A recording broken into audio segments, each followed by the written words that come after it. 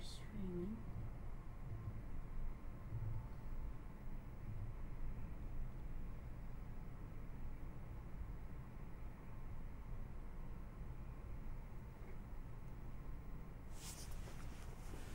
Cool. All right. It's like we're literally good to go. So before we get started, if you've ever tried to buy real estate in Houston, you know how much of a headache that could be. And having the right person giving you the right information, accurate information, will always help you in making those crucial decisions when coming to purchasing a home or selling your home. Talk to an expert. You know, they're Monday through Friday from 9 to 6, cityinsidehouston.com. Any of their agents there can help you in selling or buying property. You know, another thing that is a crucial problem with entrepreneurs and people that are trying to start a business is that you have your hands in every aspects of business. So when it comes to growing your social media presence, it's hard to go all in. That's why at growwithruben.com, check out their products. Check out my products. Sorry. One of the products that I have on there is because I fully 100% support it. Check it out.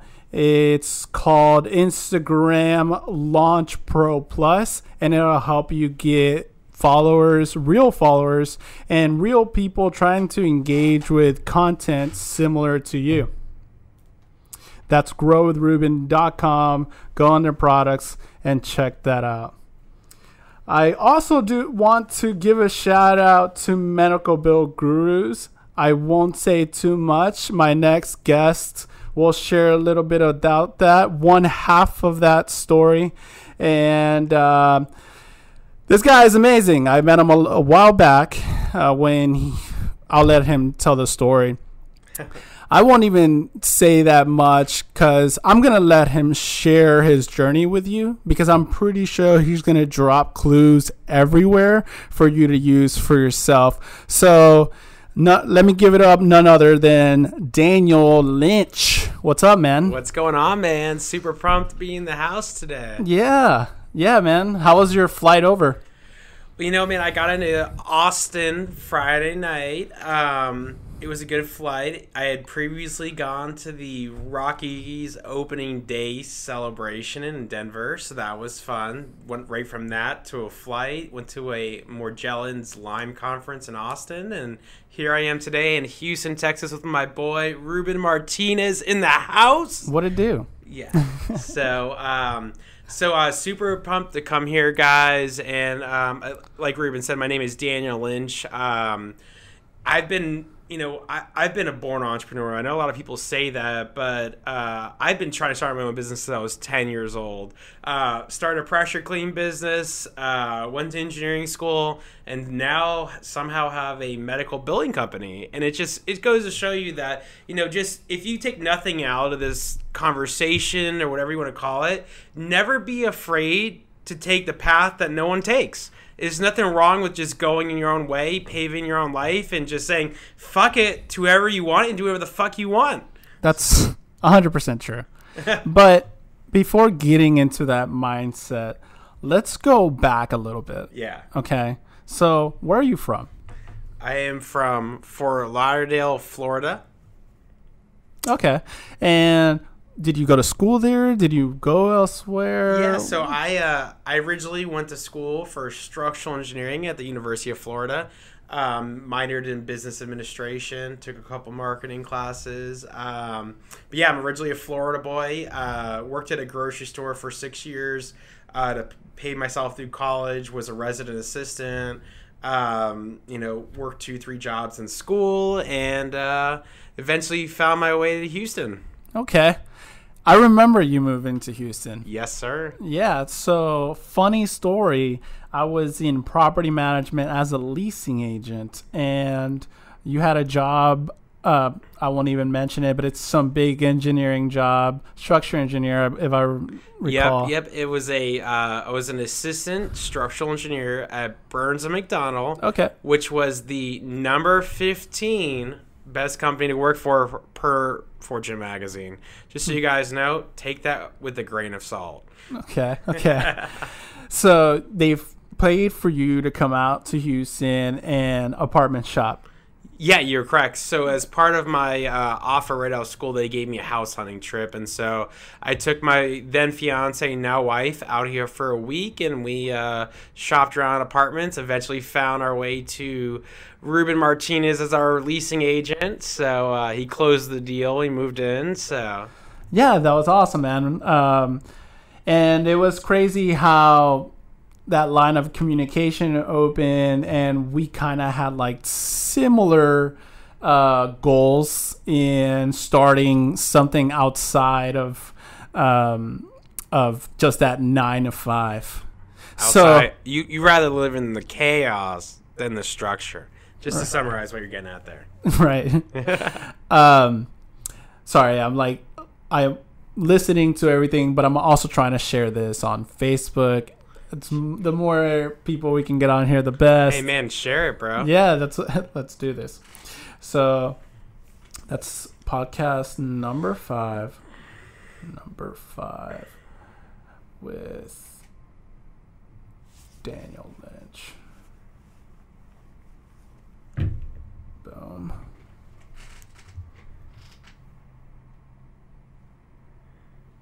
Shared.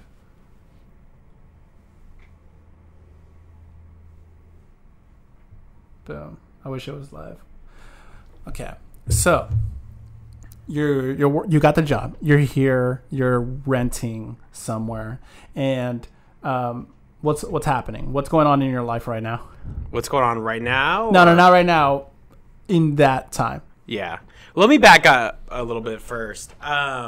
So when I was in school for structural engineering, I did everything you were supposed to do, right? Except go to class. But I had pretty good grades. I had 2-3 internships. I was doing pretty well. I'll be honest, when I was in college, I was making $25, $40 an hour before I even graduated. Wow. I mean, that was the type of opportunity I had as an engineer. Yeah. And so I was thinking, you know what, man, I'm doing pretty well. I'm going down this path. It seems pretty stable. I like critically thinking, problem solving, everything you should do as an engineer. Yeah. But what I realized was that I fucking hate corporate America, and I never forget the minute I walked into a cubicle and I was like, wow, so you did everything right. You've got the experience, you got one of the top internships, and I was like, God, like, fuck, like, this is what you get for 40 years? Dang. But don't worry, if you do this long enough, you get an extra day every 5 years. So, hopefully you don't get sick that day, because it still counts against your vacation time. Wow. So, I did all these engineering roles, and when I was in college, I had this spark, and I was like, you know what? There's got to be something else out there. I'm not really, I just don't feel like I can do this forever. I mean, you only live once. And so I eventually just started just applying to everything I could, just nothing related to engineering. Yeah. And I ended up working for this company called Course Hero. And so when I worked for Course Hero, it was I know that you're going. What's Course Hero? So Course Hero is an educational startup that helps students when they're in school with additional resources.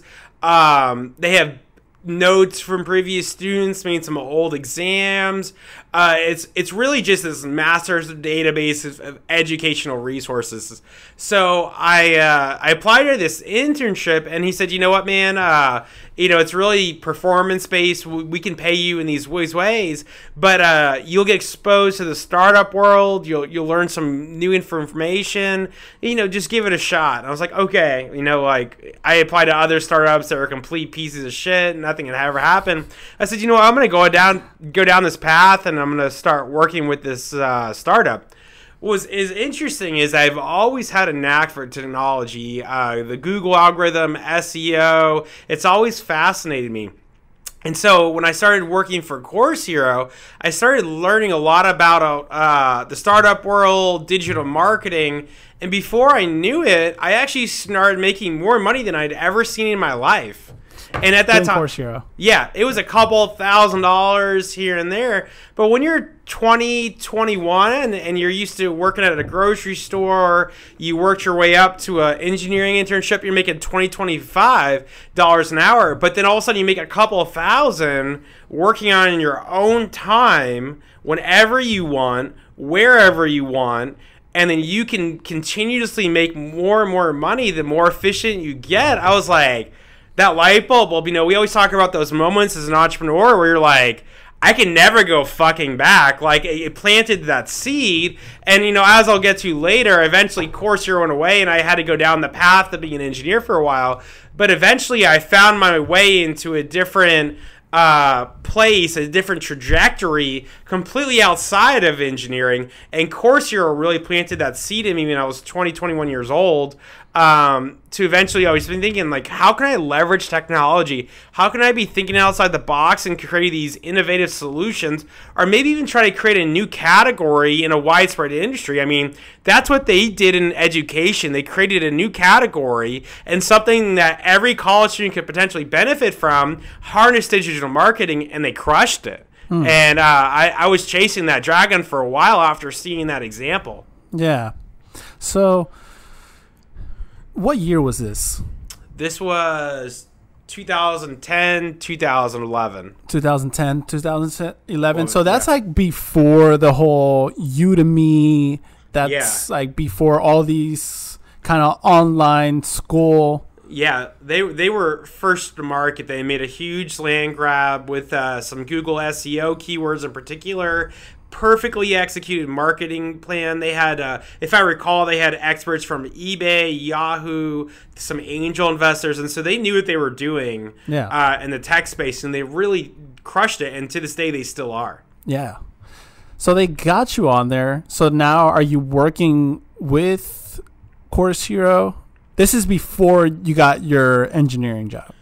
Yeah, so I mean, at the same time, I had been doing internships, so making some pretty good money. I mean, 20, 25 bucks an hour. Eventually, I had a job where I made sometimes $40 an hour. I mean, it was pretty good money.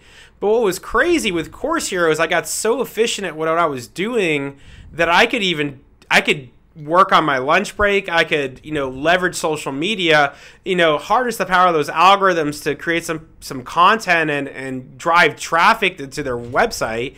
And I could make, more than $40 an hour while I'm sleeping. And that was kind of the oh shit moment. I was like, wow, this is an interesting way to think, because I think as you go through the educational system and, just living in society, you think linear. It's hard to think exponential. Right. And it's really that spark that causes you to think exponentially. And so up to this point, I was, I went from working at a grocery store, being a resident assistant in the dorms, to, doing my engineering internships, working with Course Hero while going to college. Okay. So you're working at Course Hero. You're making decent money. At this point, some people might even quit college and be like, I'm going to do this full time and hit it 100%. So you finished, you graduated, you got a job, you came to Houston, you moved to Houston, you start working as an engineer, as a structural engineer. Yes. Tell me about that. So when I was in college, I had worked for the largest utility in the country, gained some great experience with transmission line engineering. I was the construction advisor for a power plant being erected from the ground up with structural steel. So I had a lot of experience in engineering. I had a phenomenal offer from Burns McDonnell. Coming out of school, they were going to do a house hunting trip, a signing bonus, pay for me and my wife to move to Houston. So I jumped into that, and I'd be focusing primarily on transmission lines. At this point, it was nothing I was really excited about. I had kind of seen the industry for what it was worth. But I said, you know what? I got to diversify. Course Hero could go away any day, and eventually it did. I needed do what I went to school for. I mean, I spent up to this point really like 23 years in my life to work to this point. I'm like, I gotta really jump into the engineering world, and see, maybe it's different. Maybe when you're not an intern, it's a different life. I'm gonna work for a consulting agency, be more fast paced. I'll learn more about, how to really build a business, and get clients, do the engineering. I was excited. I mean, I was ready to go into the cubicle and give it one big shot there. But that I looked back into that moment and I kind of knew, I was like, that I still can't do this for 40 years of my life. I mean, I'm excited. I'm grateful for the opportunity, but it was nothing that I was going to make a career out of. But I said, you know what, this will be a good learning experience. And if anything, I'll give me some fuel that when I do jump ship, I'm going to fucking remember what it was like to be someone's bitch for a while. So that's where I got to that point. Okay. Sorry, we're having some technical difficulties here. And while you're saying all that stuff, one sec here.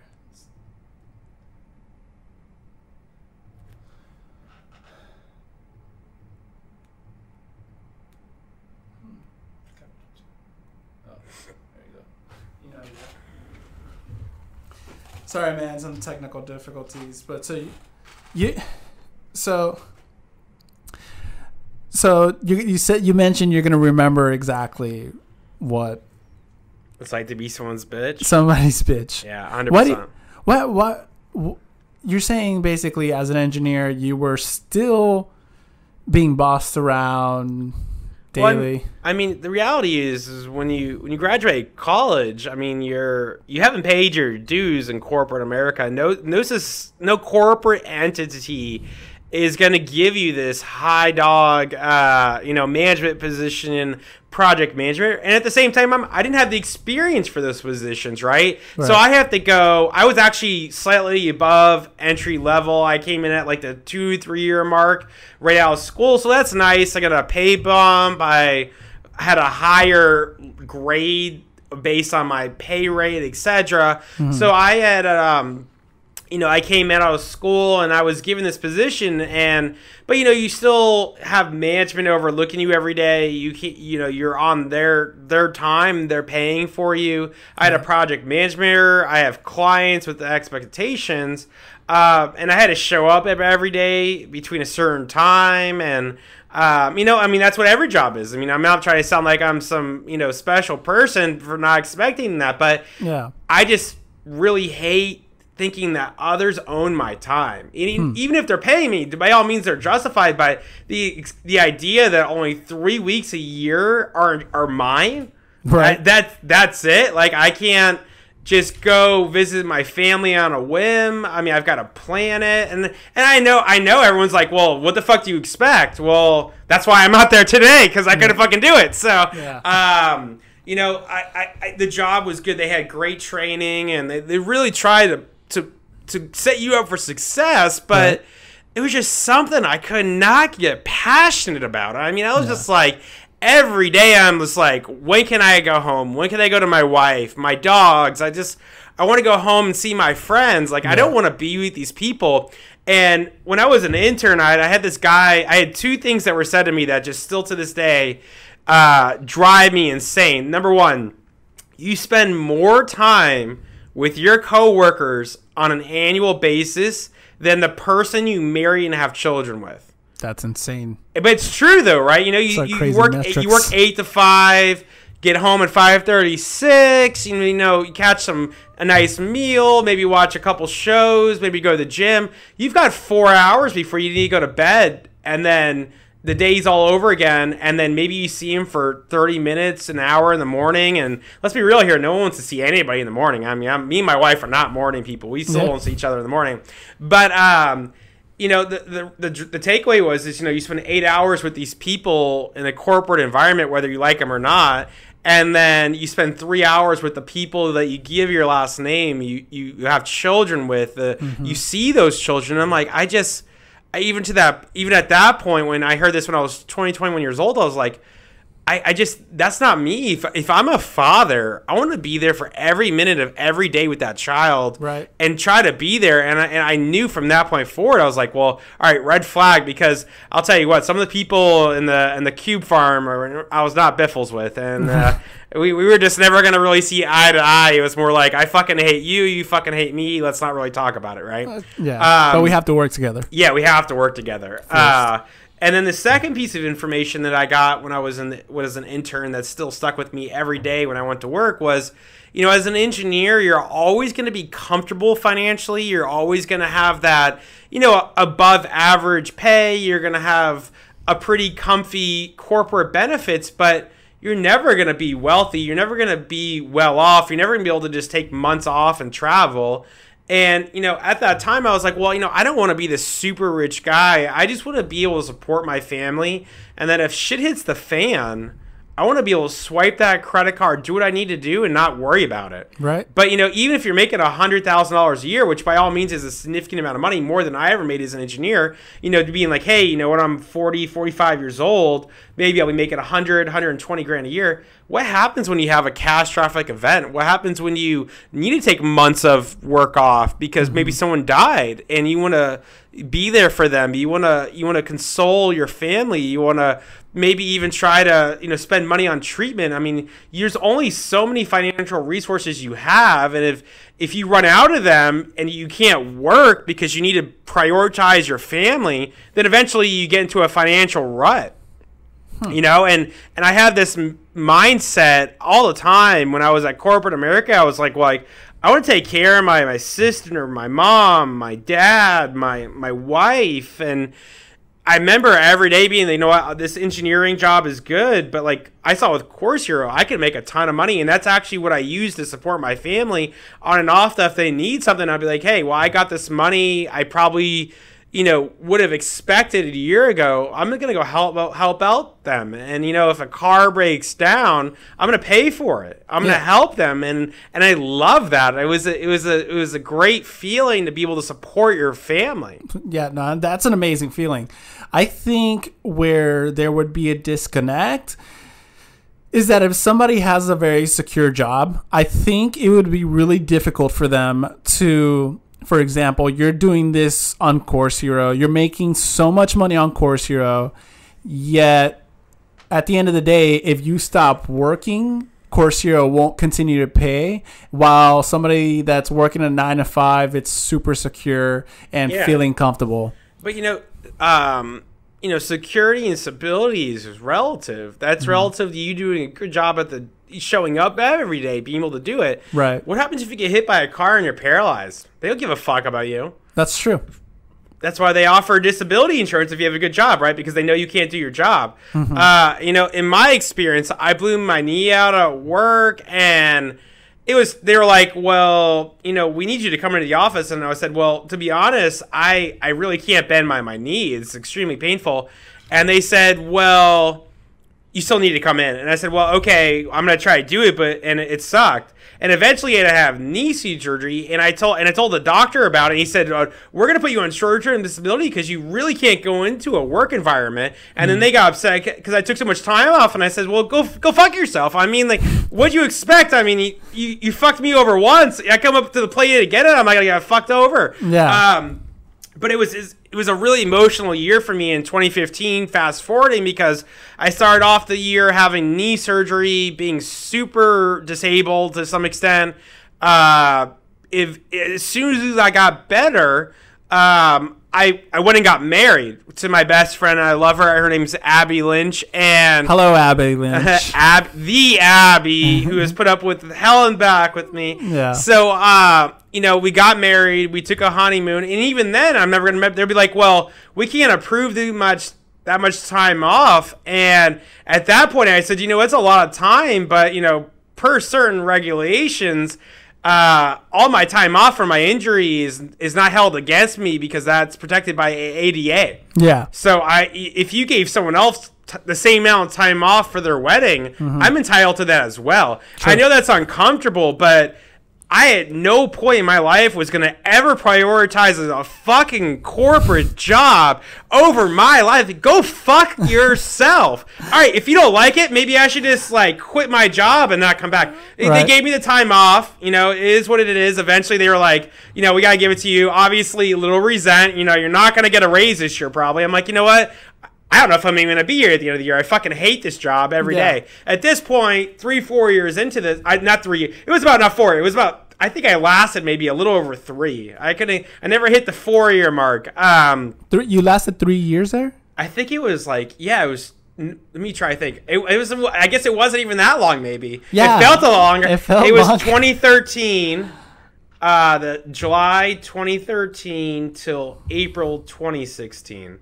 So just under 3 years. So just tapped out pretty quickly. That's pretty fast. Relative to 40 years, you know, I lasted 2.5 years, and I was like, oh man. But you know, I remember this, and it was resentful, and everyone's like, well, you're gonna fuck over your clients and your projects, and I'm like, but you only get married once, right? Like, you want to have the best honeymoon. Why do you want to rush it? Honestly, I don't give a fuck about this. Like, I'm just like, you know, I want to do a good job. They're paying my bills. I want to do this, but when I get married, and this is something I've been with this person and it's special, like, you're not even a priority to me. I mean, like, all right, you know, at this point, maybe I should just resign, you know? But eventually, you know, I took the time off. I had a great project manager who went up to bat with me, and, you know, hopefully he doesn't hate me too much to this day. But, you know, I always prioritize my life. You know, so I get back to work. I do everything. Eventually, I get my performance review at the end of the year. Well, you know, I'm a 2 out of 5 in corporate America. I'm always going to be below average in corporate America. That's what happens when you prioritize your family and your life over clients. I remember doing it. I was like, I don't even give a fuck. You know, it's like, you know, the things they mention. And in my opinion, you know, performance reviews are not always there to help you. It's a way to justify holding you back and etc. Blah, blah, blah. I don't want to get on too much. Fast forward a couple months later, my dad dies, right? And I was just devastated. Like, I just could not fathom just losing him in the blink of an eye. It was something that happened instant. I got a phone call at 2 a.m. and I remember just being like, wow, like, fuck, man, like, he's gone. Like, my mom found him dead, and in the bathroom, she called me. I heard when the paramedics came, they said he's gone, and like, it still haunts me to this day. And you know, it's, you know, when you have those moments, you know, you could say so many things about where you are in your life, but when you have those moments and they're so surreal, you know, you realize you're like, wow, like, we could just die. We could just die instantly. We could just lose someone we love, care of, you know, super close to you. And what devastated me is my dad was always great around Christmas. Okay, that was his favorite part of the year. He died 2 weeks before Christmas. The previous year, I didn't go to Christmas with him because I had a knee surgery. So it was just like, you know, I was like, wow, I missed last year. This year he's dead. I'm like, that's 2 Christmases. And that really hurt me because Christmas was always the best time of the year for him. He had a lot of health issues, but he could always pull together around Christmas, and it was always a special time for my family. So he passed away. I went home, and you know, I was like, you know, devastated. My sister, my fiance, my wife at the time, Abby, we got married at that point. We all come home, and it's just devastating. I was in Florida within 9 hours of him dying. I got on a plane and I said, well, I'm fucking there. You know, so I won't go to the details. It's just a very sad time in my life. And then I remember coming back to work the beginning of January, okay? And I remember coming back to work, and the first thing I was greeted on was by the vice president of being a douchebag, also known as the operations VP, saying, hey, Daniel, you need to complete your time card because you're holding up payroll for the whole... This is literally... I've been gone for 3 weeks, crying, devastated, depressed. Literally come in at 9 a.m. You need to do this, and ended up being, I was like, okay, well, like, I know I don't have enough PTO. I had already taken out God knows how much time off previously. You know, they'll pay me, just put whatever. And there was all these code issues, and he was writing it, and I said, my dad died like 3 weeks ago before Christmas. Do you not have any empathy? Well, he's like, well, I got to do this. And I said, you know what, man, I get that, but like, do you see where I'm coming from? Like, I don't give a fuck. Like, you're just riding me to do it. And I'm saying, and then eventually I got the IT department to say, well, it's a technical issue. He couldn't have done it if he wanted to because of the scenario. Oh, well, that doesn't matter. He's still, let's probably write him up for all we know about, right? So anyways, I do that. And then a couple hours later, I get a call from a project manager who I fucking hated. Yeah. He had held my knee surgery against me. He said, you missed this deadline, this. I said, oh, that was when my dad died. Yeah. So you better believe I didn't give a fuck about that client that day and that project. And if that's how it's going to be, I'm like, well, you know what? I'll just fucking walk out right now. Like, fuck this. Right. I was obviously more professional because you got to be in corporate America. You got to watch your F-bombs. Right. And I was just blown away. I was like, thanks for the condolences. Like, and the point I want to make to everyone is that when shit hits the fan and you have these moments, you can be whoever you want to be, but it still work first, understandably. Yeah. And that's why you should prioritize you and your family every day that you can, because no one else will. They fucking won't. No, that's so true, man. And some people just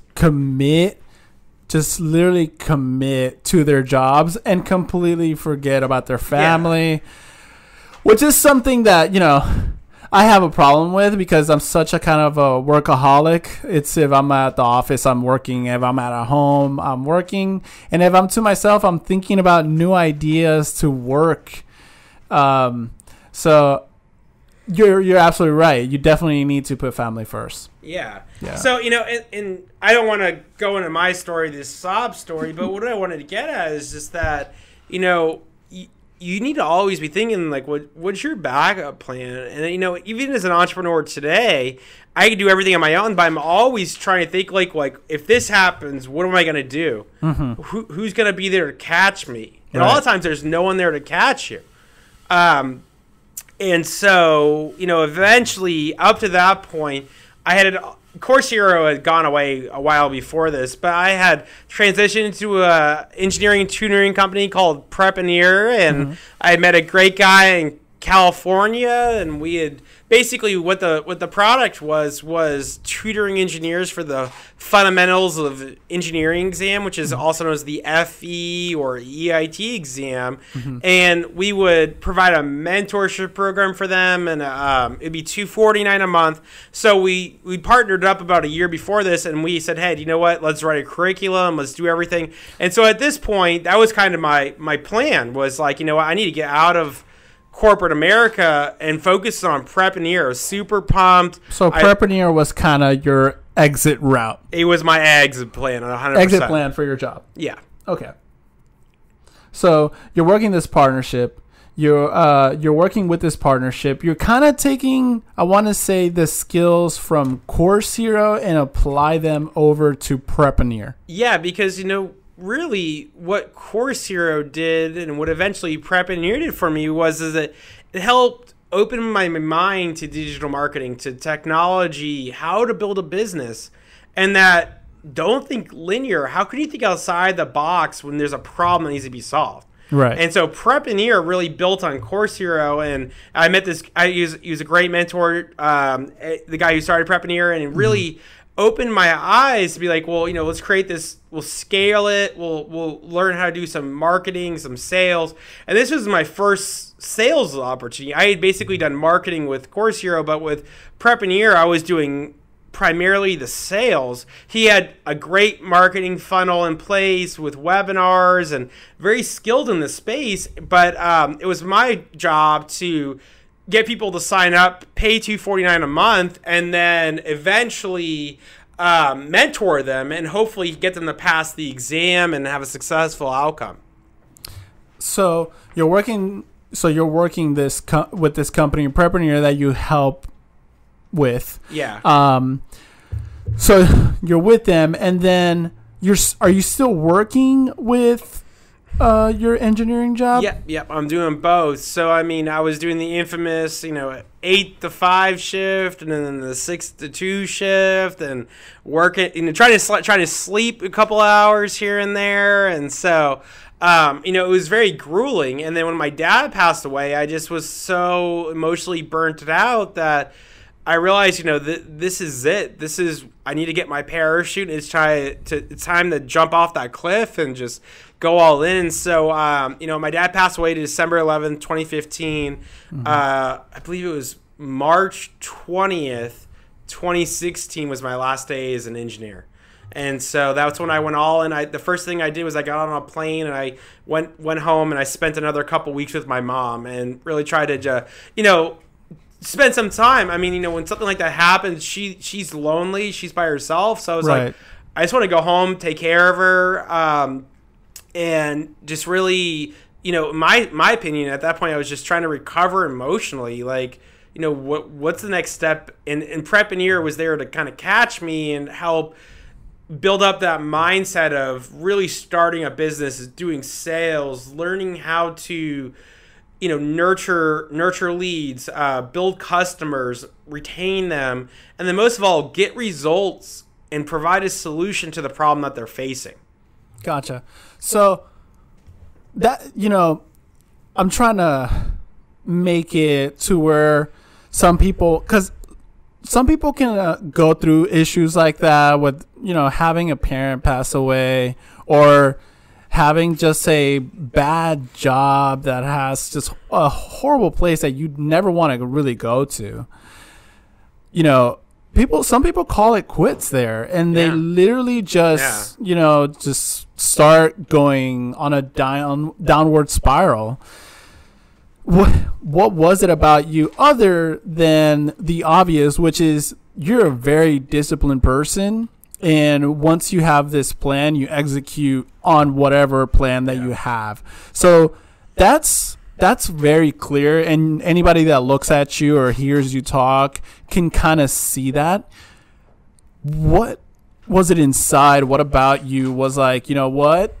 I need to do this. I need to jump all in onto Preppreneur and give up this sure thing. Well, there's only so many opportunities in our lifetime where you feel the courage and the mindset to do that, right? If I had a family or I had other financial obligations, it would have been more difficult to just jump ship, right? But at that point in my life as an engineer, I said, well, what the fuck do I have to lose? I can go back to this fucking shitty job and anytime I want. Right. I mean, when I resigned, they were upset I was leaving. I felt like I was an underperformer, but when I actually left, I was you're doing so good, Daniel. And I was like, well, I don't hear that on my performance review. I mean, I hear that I'm a 2 out of 5 and I don't deserve a raise. So why the fuck but I know that as an engineer, at any point, I can go back to any engineering job and say, hey, give me a job. Right. I had plenty of experience. I mean, I'm not worried about that. And once you have that confidence, what the fuck do you have to lose? I mean, I'm 25, 26. How many times in your life can you just do your own thing? There's so many windows. If I had 3 kids and a mortgage and I had all these responsibilities, I would maybe not be able to do that. But I knew at that time, I was at least self-aware. This was my shot. This is when I get that golden parachute out and I just go all in.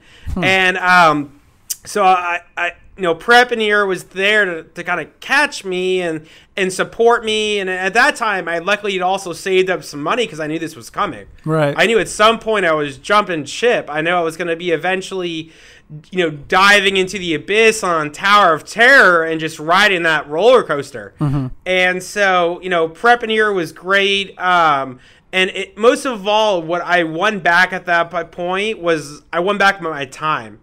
Because when you have time and you're disciplined and you have 8 hours a day to focus on you and what's going to help your business grow instead of building someone else's, that it goes so far. I mean, the idea, if you talk to someone who works 8 to 5 and they're trying to build a business like I did from 7 to 2 in the morning, you're tired. You only have so many hours of really good productivity. Right. You're burning that midnight wax and you're trying to just get shit done, but it's so hard. Right. Once you get that 8 hours back, 40 hours a week that you were giving someone else, you may not be getting paid, but that gives you the time to start doing that. Right.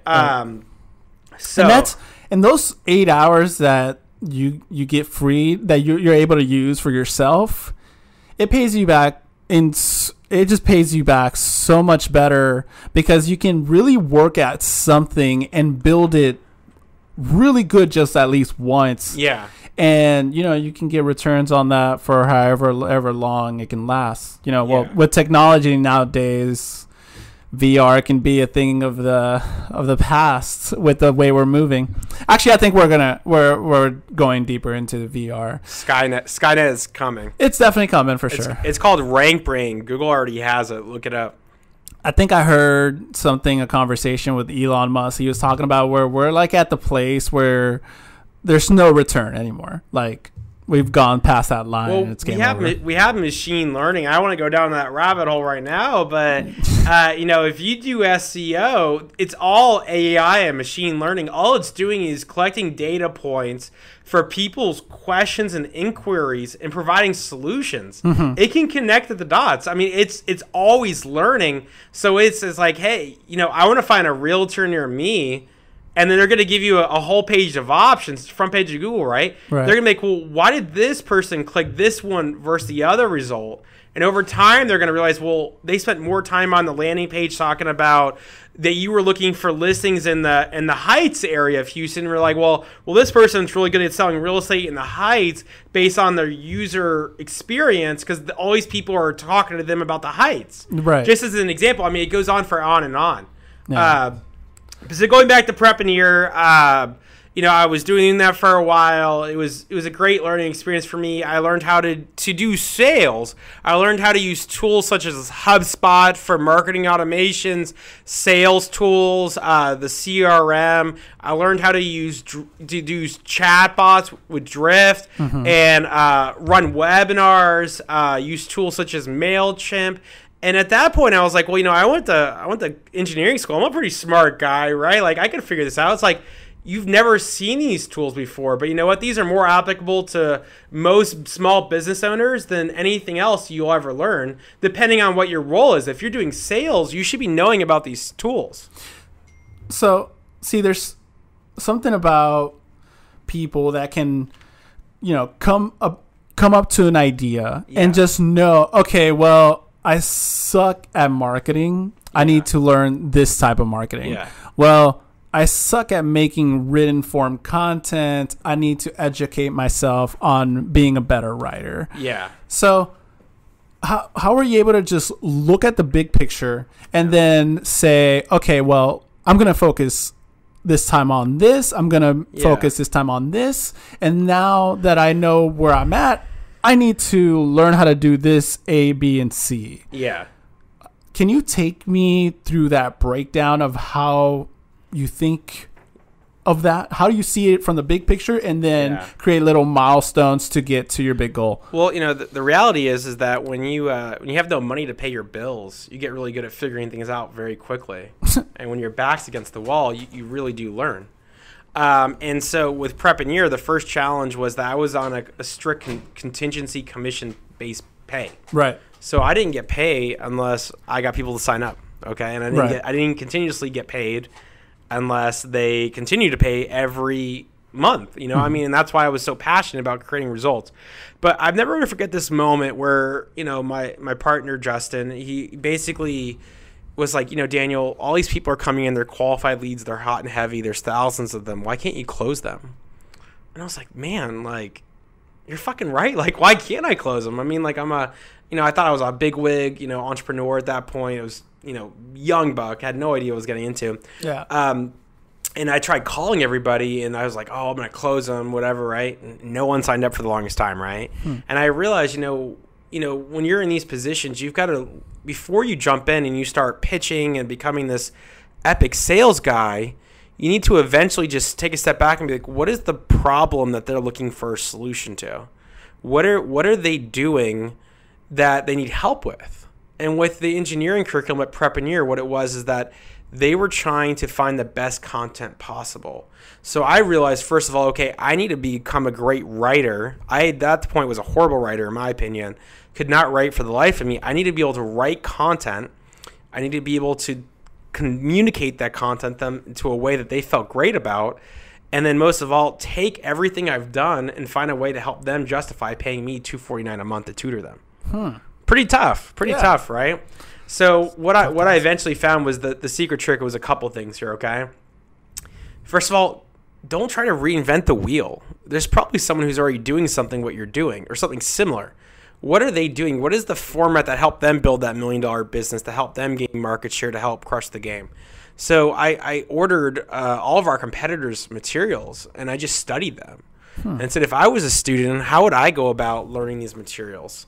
How would I go about preparing for this exam? To be honest, University of Florida, for this same exam, I never even took it serious because our school was so great at preparing us for engineering that we had a 95% passing rate. So I just walked into that exam after going out the night before, and I passed it.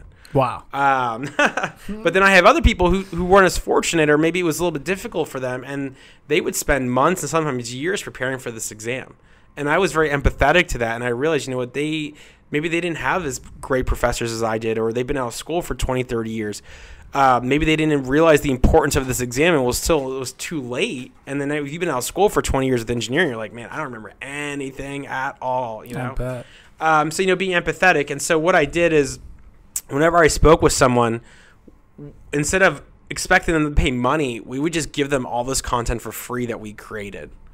Okay, and that was Justin's idea. He was very brilliant at providing this value, these benefits up front. And what was crazy is we said, hey, you know, what do you need help with? Oh, I need help with this. We're going to do an hour-long workshop on that topic for you next week, and we're going to create a 20-page document explaining it to you. We're going to send it to you for free. We're not going to ask for anything in return. And you're like, what? Like, how do you not hook somebody by... Yeah, and so we did this for a while, and what ended up happening over time is the more people who use these materials, they saw the level of depth we did and how dedicated we were to that cause and to that movement, and eventually they're like, you know what, you've got a whole other curriculum like this? We're like, yeah, a couple hundred videos, 5,000 pages of reviews, problem sets, practice exams. Wow, you know, I've spent thousands of dollars on all these other programs. You guys are cheaper than them. And it sounds like you're completely different. And that's what happened. And that was what the catalyst was. And when I had that light bulb go off, I was like, wow, we do this. But what was interesting is I found I would try to cold call people, and they felt like it was a sales pitch. And I always tell people, when you jump on a call, don't act super salesy. As you know, I still to this day am a little too salesy when I pick up the call and I call someone. Yeah. Talk to them.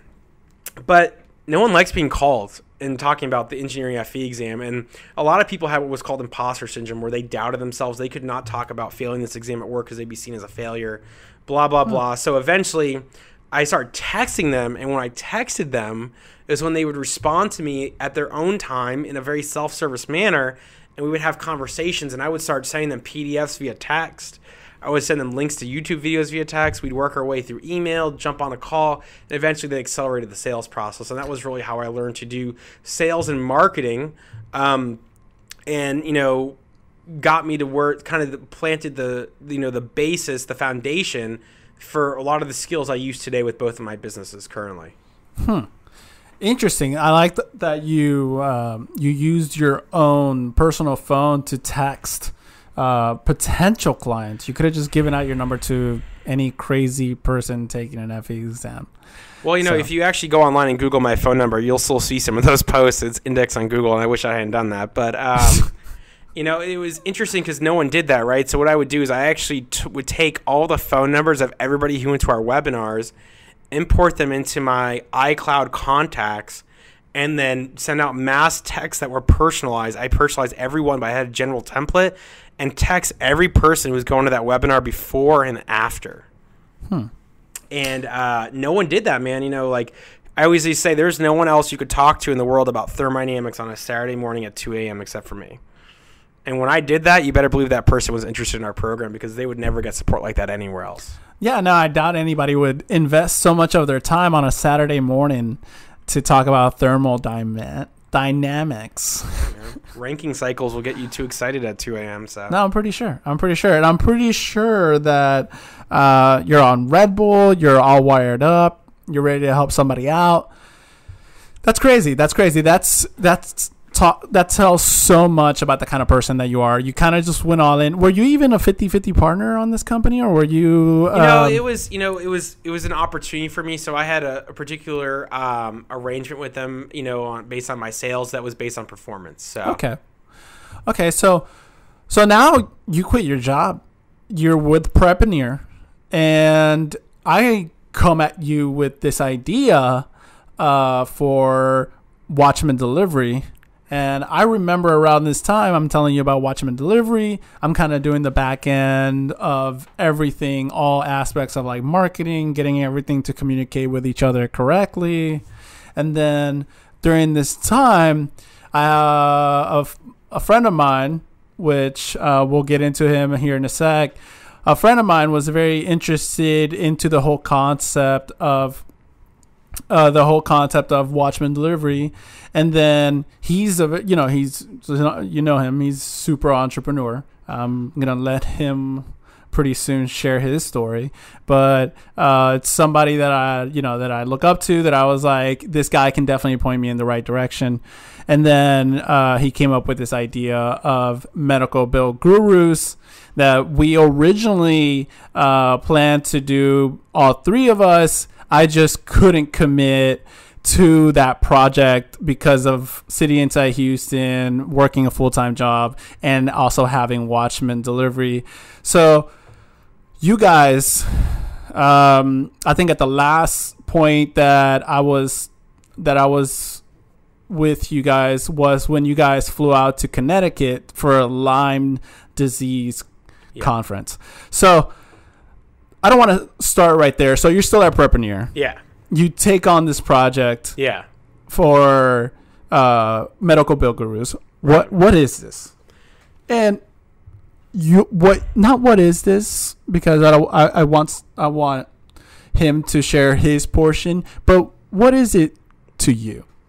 So Medical Bill Gurus is really that there's a lot of business ideas you have as an entrepreneur, right? You're always looking for that next opportunity, that next idea, but when you find that passion project, I mean, I thought I had been working hard with Prepreneur. I'd been working hard, but when I saw what Medical Bill Gurus and the vision that my partner had and what he was looking to do, I was like, man, this could have helped my family. So just so you know, Medical Bill Gurus is a patient advocacy service. We're a medical billing service, but we specialize in helping patients who have large financial obligations for medical treatments, whether it's a slip and fall that lands them in the ER, or alternative cancer treatment in Mexico, or Lyme disease treatment throughout the U.S.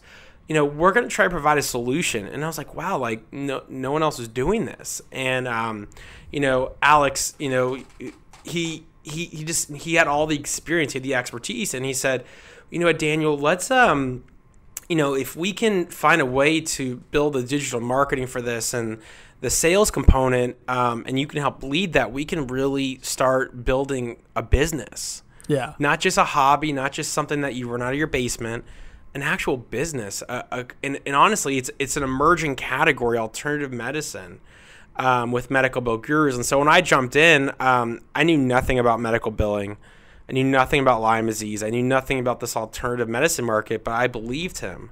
Yeah. And I believed that there was this huge need for there. And the key is that we need to find a way to connect with them. We need to find a way to communicate our service to people who have these problems and provide them with the solution.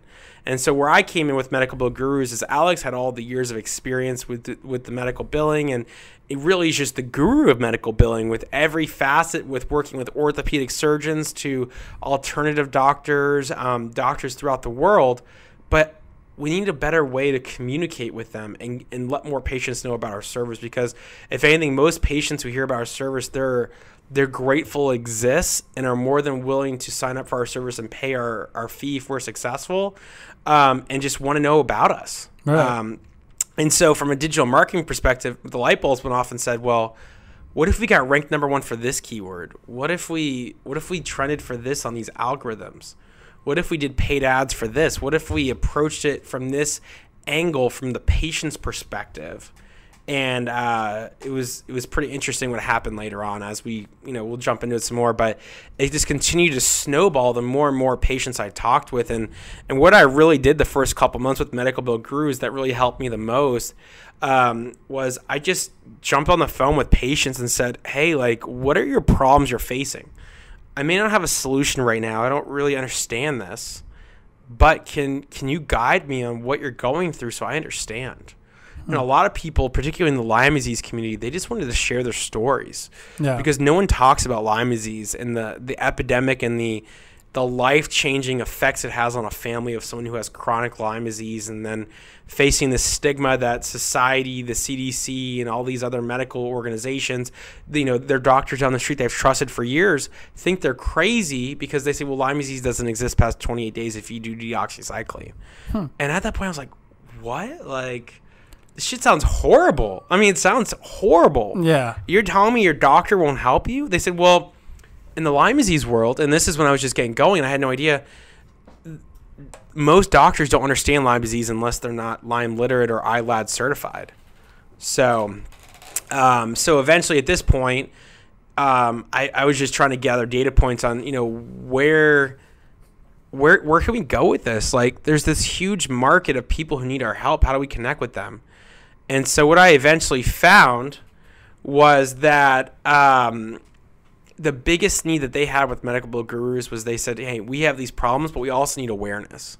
And so, what we ended up doing is I said, you know what, I'm gonna take our money, my personal money, because we had not made any money at this time, and my partners, and we're gonna buy like a couple thousand Lyme disease awareness wristbands, and we're gonna do a huge campaign without asking for anything in return, just to create awareness and show how big this epidemic is. And so that was kind of that leads up to right before I actually moved to Houston. I mean, we moved to Denver from Houston, where we sent out these wristbands, and we actually had a video go viral within the community saying, wow, like, these guys are trying to help us.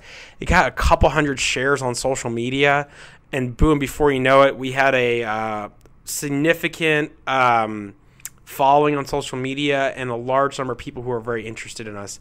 And that's at that point when we decided to go to Danbury, Connecticut for the Danbury Lyme disease conference. And I was like, I want to meet these people in person. I want to I want to talk to the girl who has to wear a helmet every minute of every day of her life. And she's 16 because she has seizures, and she has a dog that she carries around with her that will actually alert her she's about to have a seizure. And in the middle of a conference, she would get on the ground and have a seizure. And this was every day. She knew this was going to happen because of what the Lyme disease was doing to her brain and her neurological system.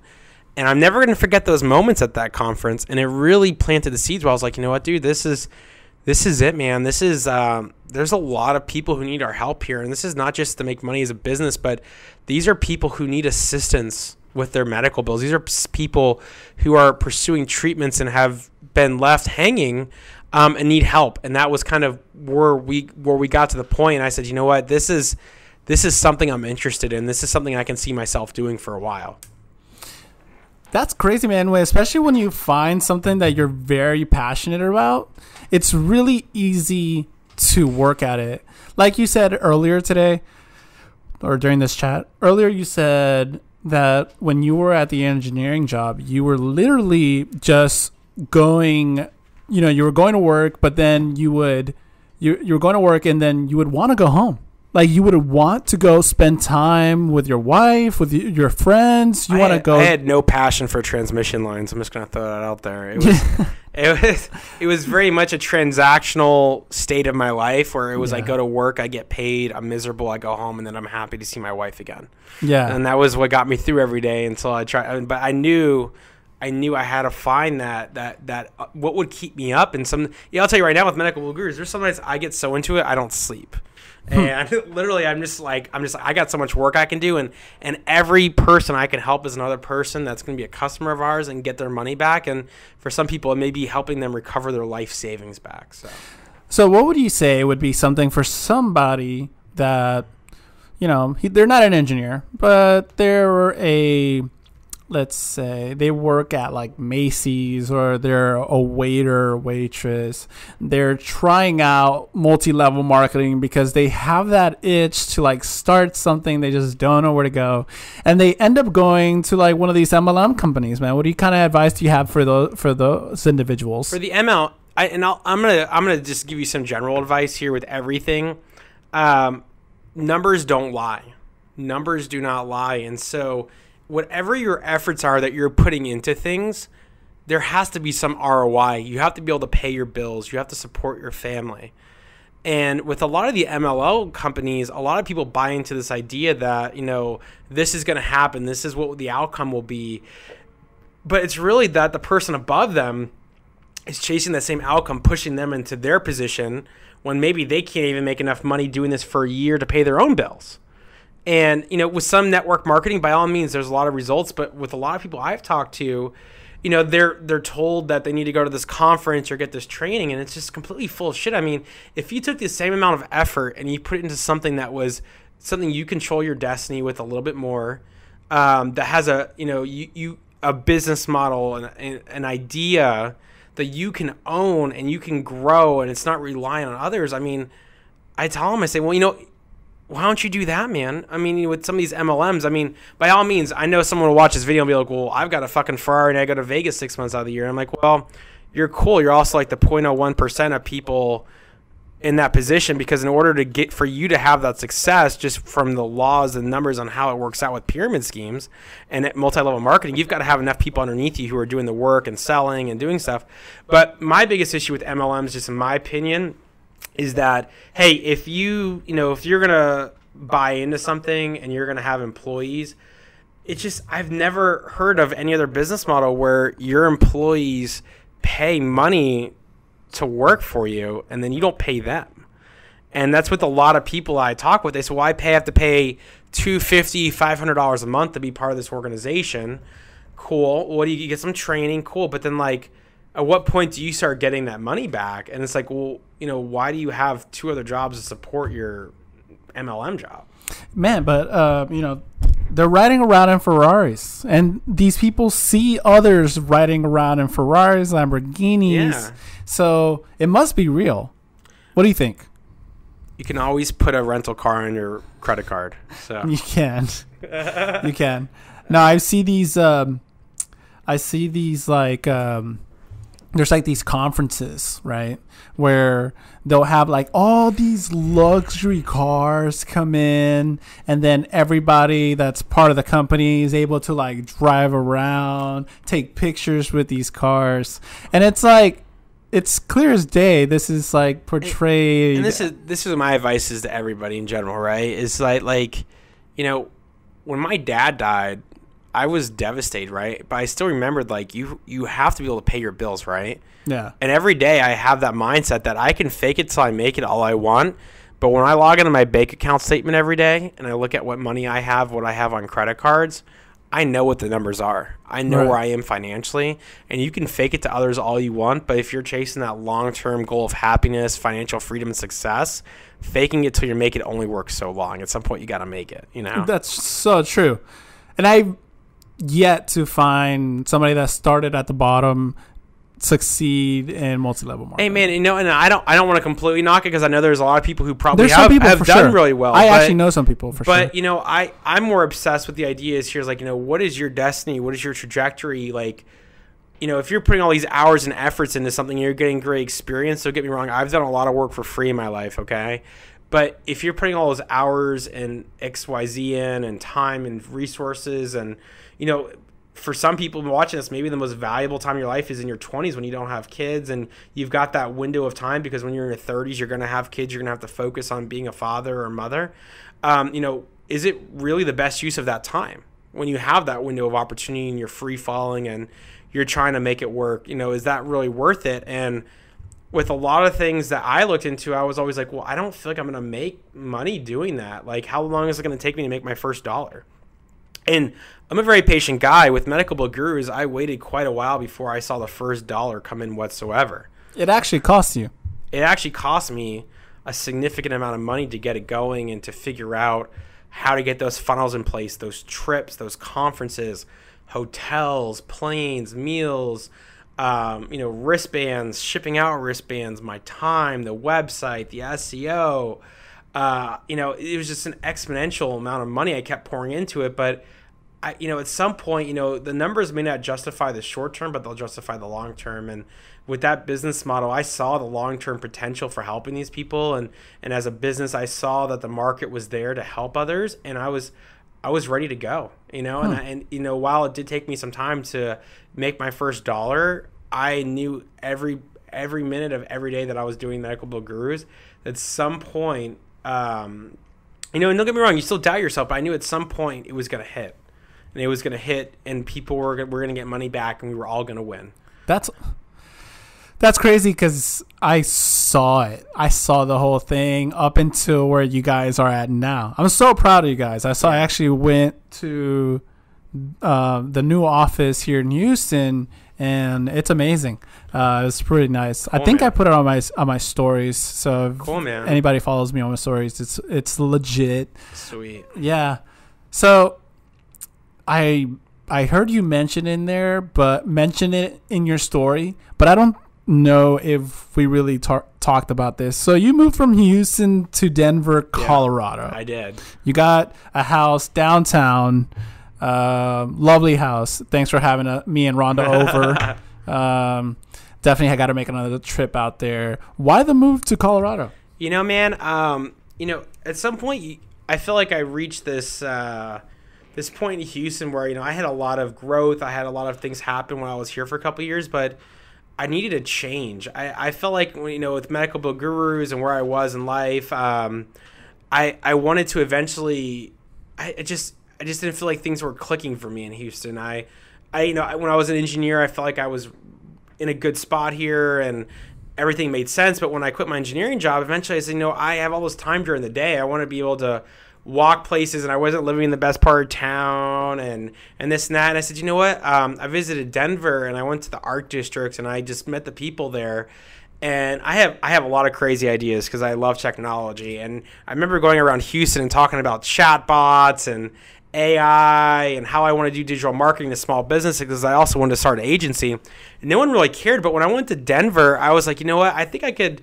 This seems to be more of a fit for me. It actually reminds me of college and that state of life I was in previously, where I was just consistently learning and trying to always find, new opportunities. And when I was in Houston, I felt like, because of everything that happened with me and where I eventually ended up, I was like, you know what? Let's move to Denver and let's go somewhere and try to be happy and try a different way of life. And so, in the midst of our financial free fall, Tower of Terror is what I call it, I said, you know what? I'm going to pay more in rent than I probably should. I'm going to live downtown.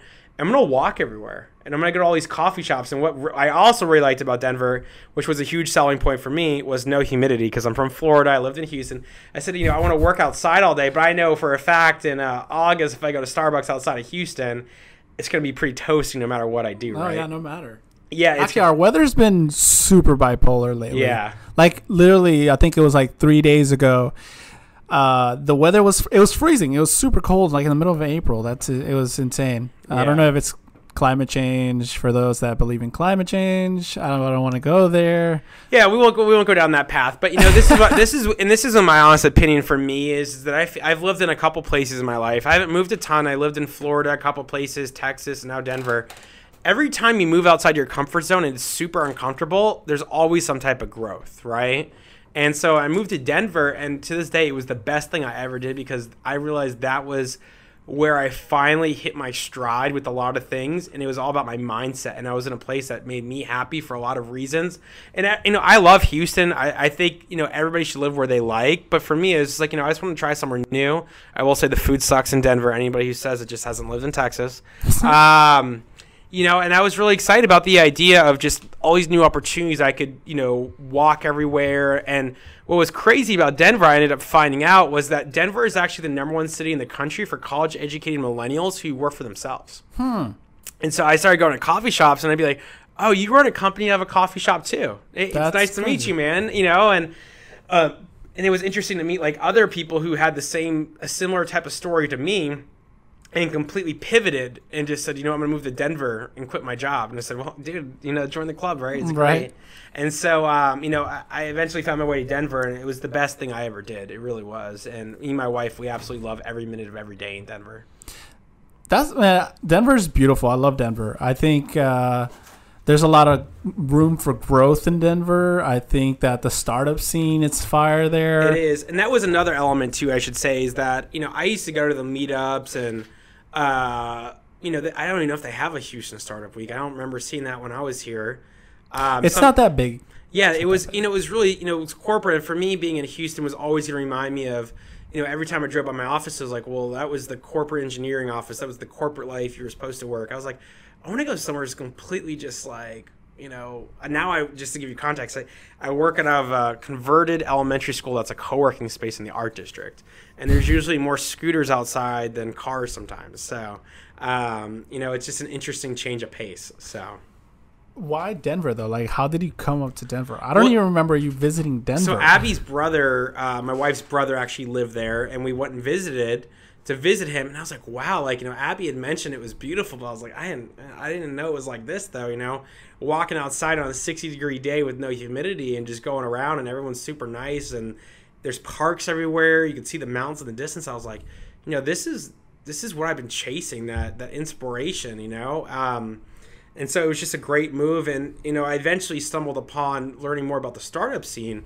And so if you actually research Denver Startup Week and the startup scene in Denver, it rivals that of some of the other biggest startup areas such as Silicon Valley, Salt Lake City, Portland, Austin. There's a lot. We were thinking about Austin for a while too, but I said, you know, I just want to get out of the heat for a little bit, man. It's just so hot in Texas, you know. I do love me some brisket there, don't get me wrong. I was in Austin over the weekend. I got a little brisket in me.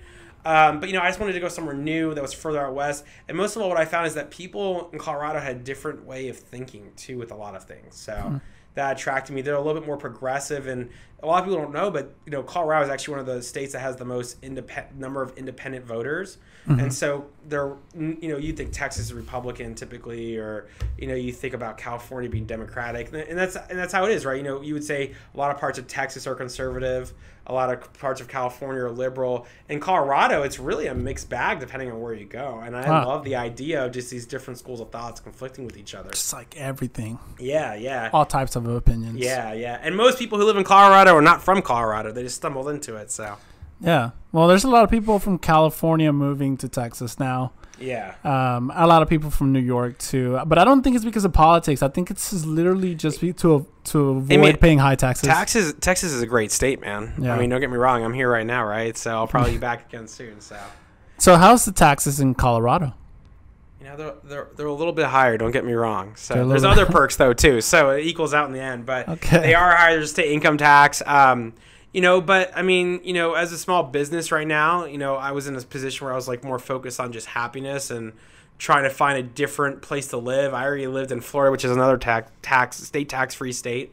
And I was like, you know what though, you know, I'm still doing my taxes right now, so don't get me wrong, it's not fun, right? But you know, I was like, you know, I don't want things like that to bog me down. I just want to keep hitting the grind and be happy and continue to push that positive mindset every day. And so I do pay some higher taxes now though, and the cost of living is significantly higher. So yeah, so you kind of traded that, but now you have the money though, and you have the workload as well. So you're a super busy person. You know, you have Medical Bill Gurus, you have all these things that you're juggling. And then on top of that, since you already have the skills, you're like, let me start my own media company. Yeah. How did we get there? And thus Empathy First Media was born. So, I mean, Empathy First Media. Anybody who knows me knows my skill set. I'm not the medical billing guru, right? That's Alex, right? But what I do and what I'd say is my skill set is digital marketing, right? The idea that if you have a business idea, how to communicate that with the world and have people come into your ecosystem. So with Medical Bill Gurus, I learned a lot about digital marketing. That was the first website I ever designed. That was where I learned how to do SEO. That was where I learned, and if you know what SEO is, that is search engine optimization. That's basically if you Google something, I come up on the front page of Google, and then you click on it, and then you become my customer. That's SEO in a nutshell, okay? Social media, and I learned a lot of use cases, right? Because as entrepreneurs, the way that we learn, in my experience, if you're creating a new category and a new business model, is you continuously fail and learn from your failures. And for me, every time I failed, I would collect analytics and be like, well, what could I do differently? If I spent $500 on Facebook ads, why did I only get 5 people on my website who stayed for more than 30 seconds? It's a good indicator that you probably fucked up and you don't know what you're doing, right? Yeah. But the thing is I also learned, I was like, well, if you spend $100 and you get 5,000 people on your website for more than 5 minutes, then you just hit a home run. And that's what I learned with Medical Bill Gurus, because it was really one piece of content that escalated us into the spotlight with SEO within social media. And the content was talking about, why isn't Lyme disease covered by insurance? This is a question that plagues so many people. So jumping to the digital marketing world, when I was eventually I had to part ways with Prepreneur, just wasn't scaling the way that I had hoped. And I was looking for a new opportunity, and so I went to a small business in Denver. I had really bad neck pain because I was killing myself with Medical Bill Gurus, and said, hey, man, I think I'm pretty good at marketing. Would you give me free massages and a chiropractic adjustments for me and my wife if I can get you ranked on Google? And so I went to this guy. I said, well, what do you do? Blah, blah, blah. He doubted me a lot because most business owners have never had a positive experience with a digital marketing agency. And at that point, it was just me. I wouldn't even call me anything. I hadn't even bought the domain yet. And he said, well, do you think you're pretty confident? I said, here's the deal, dude. I don't want you to pay me anything until I get results. If I never get results, then I just wasted a lot of my time. And he was like, well, I've never had anybody say that either. I said, okay. So I said, I want to get you addicted that you're going to be afraid. I said, there's deals. If I get your results, you don't pay me, I'm going to collapse that house of cards I just built and go to your competitors, right? And he knew that, right? I mean, it's a chiropractic business, very competitive. So I did everything for free. And within 3 months, I got them front page of Google for Denver Chiropractor. I got them on the radio. I got the local major magazine Westward to cover them for CBD massage. Before you know it, I took over and we created a new vertical with CBD products. And if you were to even ask Alexa to rank us on to what they would recommend a chiropractor in Denver, Colorado, they would actually recommend my business. And so at this point, I really didn't ask that much. And so the owner was like, dude, I gotta give you a percentage of the profits or something, because I'm afraid I want to get you vested, right? Right. And so, what I always tell people is don't expect to come in and have these crazy packages unless you have a portfolio or results or a poster child. So for that business, my poster child had been Medical Bill Gurus. So once I got this chiropractic business on the map, and we literally tripled our top line revenue, I was like, well, maybe I should go to other businesses and do this. And so before you know it, I would just use that as an example. And I had other businesses signing up for me to do their websites, their SEO, social media. And eventually it just took on wildfire because they're like, hey, I've seen the results. I tested that. I say, hey, literally go ask Alexa to recommend a chiropractor in Denver, see what she says, And they're like, dude, fucking for real? And so it was not hard at all to get new clients. So whenever, because at this point, you got to remember with Medical Bill Gurus, when you start a business, it takes time to get revenue to support yourself. And so if one of your revenues drops off, you've got to find a way to pick it back up. And that was why I started my agency. And so I went to a couple businesses, and before you know it, I was, I have about 10 to 15 clients I work with, just me. So it's very overwhelming. But, the thing is, my goal in life with small business owners is to get them a zero lead acquisition costs, automate their sales and marketing processes, and lead up their business, because we are coming to a recession at some point. And so I know that if I can get enough poster trials like that, then I'm going to be recession proof too, because I could go into a business, lean them out, and get them leads for very cheap. I just want to make sure, we're aligned together. So that's why I started performance-based digital marketing. And so, I target the right clients, but I'll go in there and say, I don't want to get paid unless I get you results. But if I get results, I want a cut of the action. So totally makes sense, man. It's really good that you think like that and you're able to put it into words as well. Because I know that a lot of people buy into the Tai Lopez, become a media agency. Did you by any chance listen to Tai Lopez, or how did you come up with you know what, I'm gonna do this? Well, actually, don't answer that. I know how you kind of came up to it. You're like, well, there's in this space a lot of people can use help. You just explain. You talk to the chiropractor. YouTube University. You can learn a lot in engineering school, but you can learn a lot more on YouTube. So basically, as I was building Medical Bill Gurus, I just watched keynotes, just study keynotes, like, how did other entrepreneurs attack problems? How did they? And I'm not talking about Steve Jobs because everybody will be like blah blah. I'm talking about Brian Halligan from HubSpot at his Inbone keynotes, talking about that we're going to a self-service space and that all of our services are going to be self-service. And it was like, well, how can I make medical billing self-service? If I send them electronic documents and have them sign them on their time, so if they sign up at 4 a.m, they can do everything on the spot. They'd prefer that versus waiting for a phone call from me the next day, which I may or may not get to because I'm too busy. Watching keynotes like that with David Cancel of Drifts, watching just various tutorials on SEO with Chase Reiner, Josh Pazinski. These are guys you can go on right now. They're still active. And just listen to them. Listen to their pitches. Listen to how they sell their products. Listen to how they, get results for people and then mimic it. I mean, none of this is proprietary. I mean, the Google algorithm changes on a daily basis every minute of every day because it's AI machine learning. So the more you can learn, the more results you can produce that give you that authority, you can pretty much do anything. And I'll be honest, guys, right now, I don't even have a website up for my own agency. So it's kind of, I have a digital marketing agency. I don't have my own website. I just send people my results, and that's usually enough. So no, that should work. I mean, if you have like a portfolio that shows exactly what you do. So I have this like networking company that I go on just to meet up with other entrepreneurs that are trying to grow their business.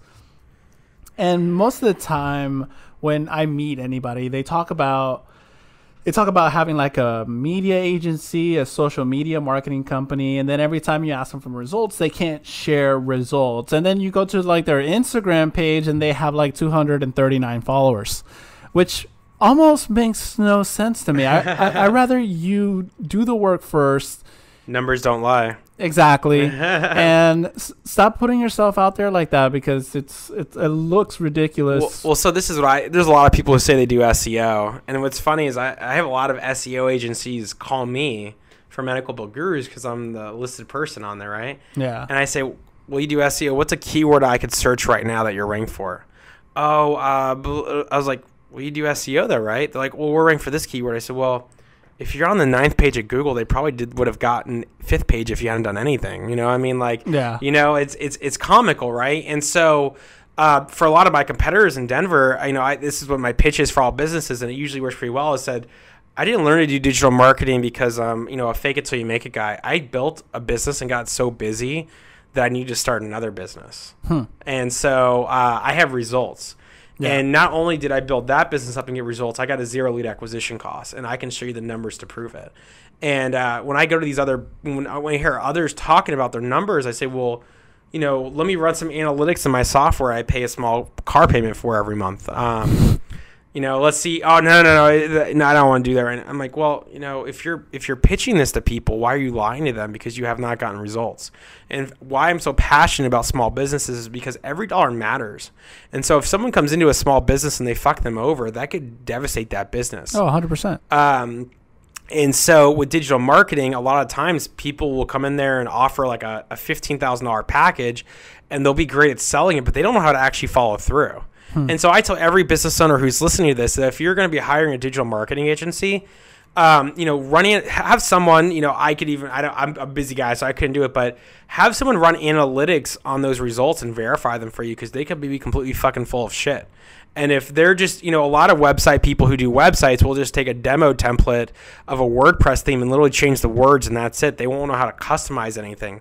Whenever I do a website for a client, I look at the top players in that niche throughout the world not the world, but sometimes the world, but usually in the U.S., Miami. I'll look for a roofing business. I'll look at what's a Miami roofing business, a New York roofing business. What are the functionalities that help that business to get ranked number one? And that's what I mimic, not a WordPress demo. And a lot of people will say they do websites and they just plug and play. For me, it takes me on average 120 hours to do a website. But you better believe that when that's all said and done within 3-6 months, I'm very confident we'll get results and be a game changer for that business. And I'm pretty sure I've seen it. So I remember the couple of just like fun little projects like the affiliated marketing with Amazon, with the freefoodhacks.com. Yeah. Super interesting, man. How you kind of think outside the box, but it all makes logical sense. If you put in the groundwork first, you're gonna get paid. If you plant those seeds out there, man. Just provide value. Yeah, and I know people say this, but also you have to be aware. You have to really be aware about everything around you as well, not just yourself. So I don't want to take too much of your time. I know that we've been here for a little bit over an hour, but what's next for Daniel Lynch? Man, Medical Bill Gurus is like I said, it's my passion project. Like for this is my, I don't know, man. Like, you get that one big shot that you've been looking for, man. Medical Bill Gurus is my number one focus right now. My agency is there. That was mainly to help me survive the financial death spiral. But Medical Bill Gurus, dude, is something that I'm trying to go next level. And so I just took this trip to Austin. I've got about 5 or 6 other trips planned. I'm going to be going to Germany, but I plan on continuing to grow Medical Bill Gurus to something you've never seen ever happen for a medical billing company. We're going to make medical billing sexy again, right? No one ever thinks about medical billing, but what do you think the glue of our healthcare system is that the insurance companies, the patients, and the providers all have together? It's the financial institution, and how do you bill things? How do they pay for things? They do it by medical billing. And so I look forward to growing medical billing and helping not only, continue to grow the business, but maybe have a chance to influence the future of healthcare and how patients can afford treatment and can avoid some of the certain situations that patients find themselves every day ruining themselves financially. And who knows, maybe try to help create competitions amongst insurance providers and, help streamline the process as much as possible. I'm a big thinker. I don't know where it's going to be going, but the thing that I know is that if I put patients first, deploy empathy, and continue to get results, that the opportunity is never going to end. So, Can I ask you a question? Just what's your work ethic like? What time do you wake up, and at what time are you going to sleep? I usually wake up around 9 a.m. I usually go to bed around 2 or 3, typically, sometimes later. So, I usually, on average, I don't know. I mean, I probably wake up earlier than that and go to bed later than that when I think about it. But I usually wake up working and work until I pass out every day. And that's kind of my goal. And I know that that's horrible. That's not a quality of life that anybody signs up for. But I'm just so dedicated to putting the groundwork in so that I can enjoy my 30s, start a family, and continue just to, be happy and be there to help my family. And so I have no problem working every minute of everyday waking. Just might need a little coffee or Red Bull here and there. Not going to lie, you burn out. But, if you're passionate and you're driven and you're getting results for what you're doing, it's how do you sleep at night? I mean, for me, I have a hard time going to bed. Like, I can't turn it off, man.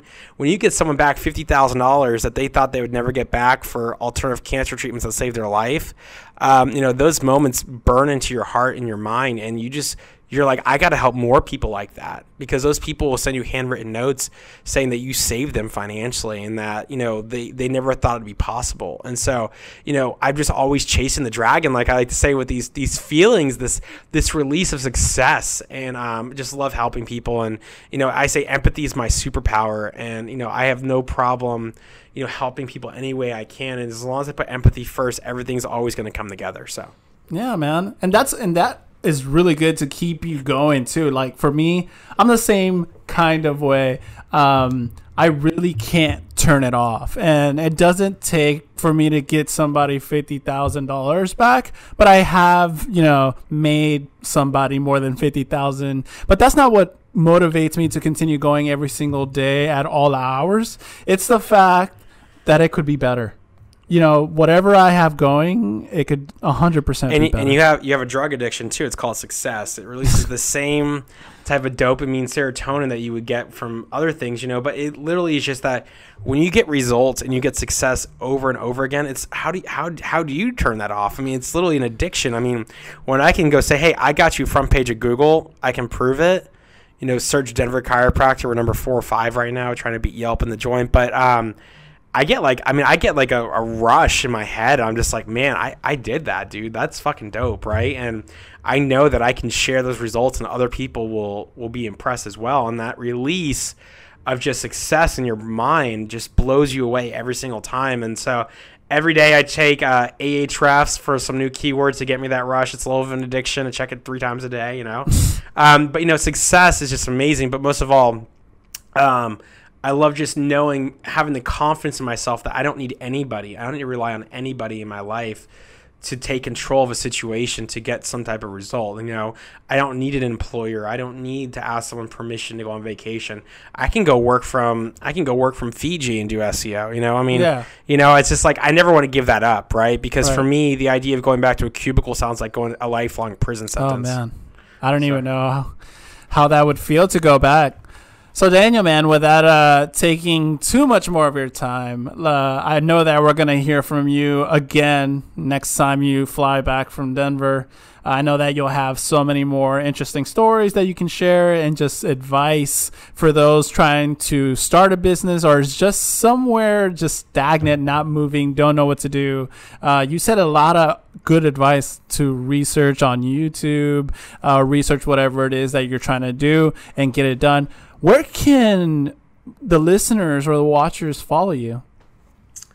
Pretty big on LinkedIn and Instagram. So hit me up on Instagram at AmbitiousLynch, Lynch. That's really the best place to connect with me. Really trying to just kind of share my story on there. And if you actually go through my posts and some of the stories I posted over the last couple of years, you'll see kind of the failures and the triumphs on all aspects. And, I'm trying to hopefully, share the journey with some people and kind of how I went from, the financial death spiral of quitting corporate America to, where I am today and hopefully the future successes of where I'll be tomorrow. So. Boom, man. You're going to be successful, man. You're going to be a millionaire. Hopefully you make it to the billionaire. Or I'll at least be happy. And that's more than anything. Yeah, that's very important. Hey, guys. Thanks for tuning in. That was Daniel Lynch. Guys, again, if you're trying to find a home, you're having a hard time, contact City Insight Houston. You can literally Google it or put it on your maps, Apple Maps, Google Maps, doesn't matter. Just type in City Insight Houston and you'll get an agent to help you right away. Again, thanks for joining us. Thanks, Daniel Lynch. Grow the Reuben. You guys have a great day.